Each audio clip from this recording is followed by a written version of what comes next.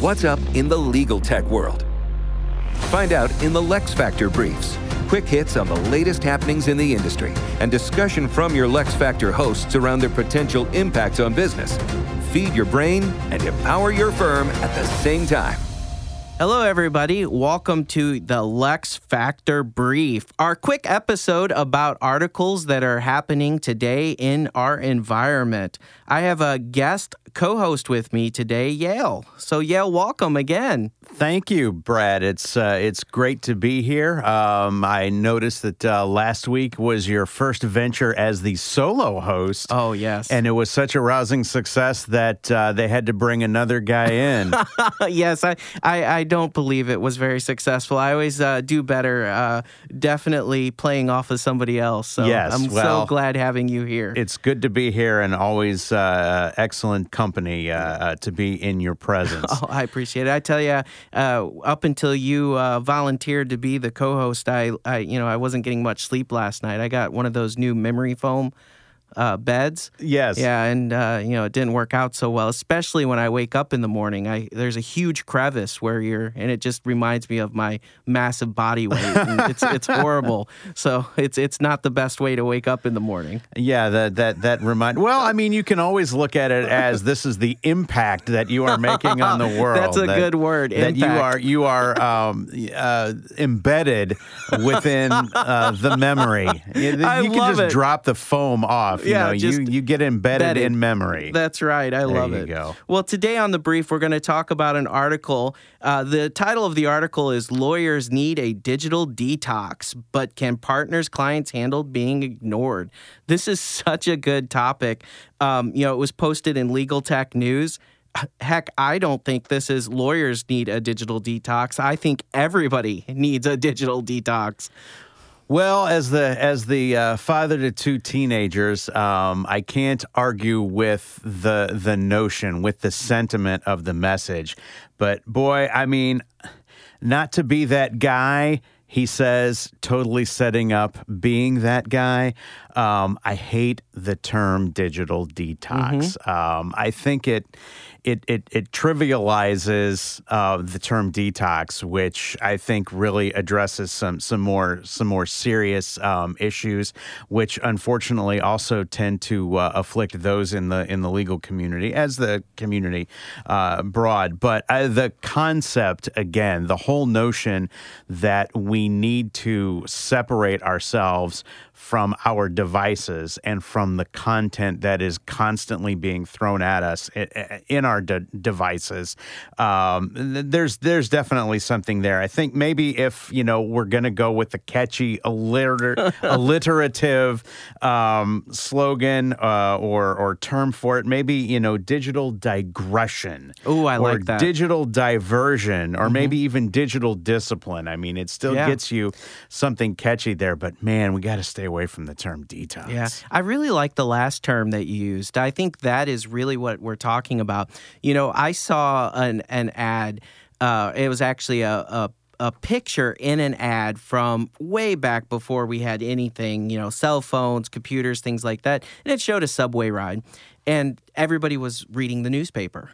Yes. And then I saw another one a little bit, a couple weeks later that it was showing these men at this workplace that was on their lunch break. And they were in the break room, and they all had the papers up and reading the papers. So that's why I like your last term, because really what it is, it's prioritizing where you're spending your time and making sure you separate and use your time appropriately. In that lunchroom, maybe you're having a conversation, or maybe when you get home, you set aside 3 hours where you're just spending with your family or something like that. It's really putting those things in order of what's important when, and not just being on all the time. Absolutely. And I think that we also have to divest ourselves of this assumption that not responding to something immediately is the same thing as neglect. Oh, yes. Because it's not. I mean, I can tell you, I mean, in what I do with Lexicon, we serve a number of clients and a number of client locations that are strewn all the way from the West Coast of the United States all the way to the United Kingdom. So depending upon how you set about when you respond to things, I think you can do it in such a way that nobody is ever feeling neglected. You may have to compartmentalize when you're responding to certain things, but just because you don't get back to somebody within 3 minutes of them sending you an email doesn't necessarily mean that you're neglecting them. Right. They, in most cases, now clearly, and especially in the legal world, there are going to be emergencies. There are going to be situations, especially for those of my attorney brethren and sisters who are in criminal law. Clearly, there are times when you need to respond to a phone call from a client right away, especially if it is coming from a payphone, assuming there are still things like that in the county jail. But for many corporate clients, for many civil litigation clients and things like that, not responding to something immediately, or better yet, rephrasing how we talk about it, responding to client inquiries at a designated time isn't necessarily neglecting them. Right. I think that's a very important message that you're bringing. And I think, it's something that we need to be aware of. I just saw, and I can't remember what social media site it was on, but basically this text went out to this girl, and she didn't answer about 4 hours until she answered back. And why she answered back was in that 4 hours, she also received several additional texts that said, "Why aren't you answering me? Do you not care about me anymore? Does this mean, it was very over the tops." And she replied back and said, I don't answer right away. I have other things that I'm doing. It's important that we have, these time frames where I can set aside. I was studying, things like that. And it was amazing, the reactions to people, because some were like, "Oh, no, you have to answer right away. If you don't answer in the next 3 minutes, it means this." And other people are like, no. So it makes me nervous of how people are brought up, and then they bring that into the workforce. Right. But it's exactly like what you're saying. You have to have those boundaries. Right. And they have to be communicated clearly.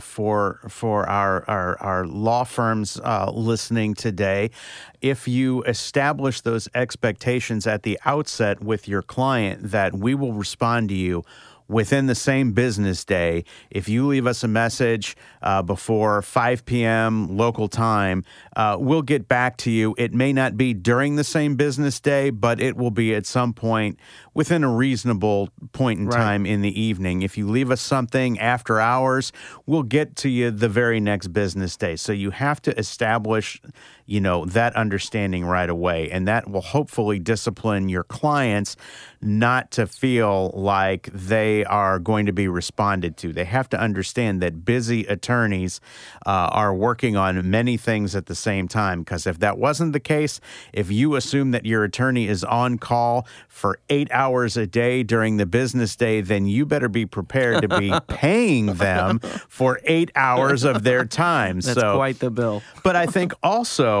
it also has to start at the top. It has to start, whether that's in the executive suite or if it's, a two-person law firm, something like that. It has to start with whoever is at the top of the chain. There has to be the expectation set by the employees that, hey, look, if you reach out to me and I'm not available, I'll get back to you, same day, or I'll get back to you tomorrow. And I expect the same thing from you. I do not expect in most cases that you are going to drop everything to respond to a question I have. Right. Just get back to me in a reasonable time.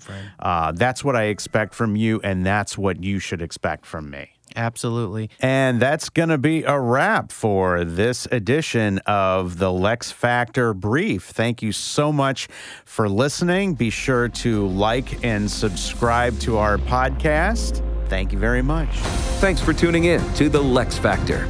Lexicon takes care of business so you can take care of law. Learn how to build a better practice at lexiconservices.com.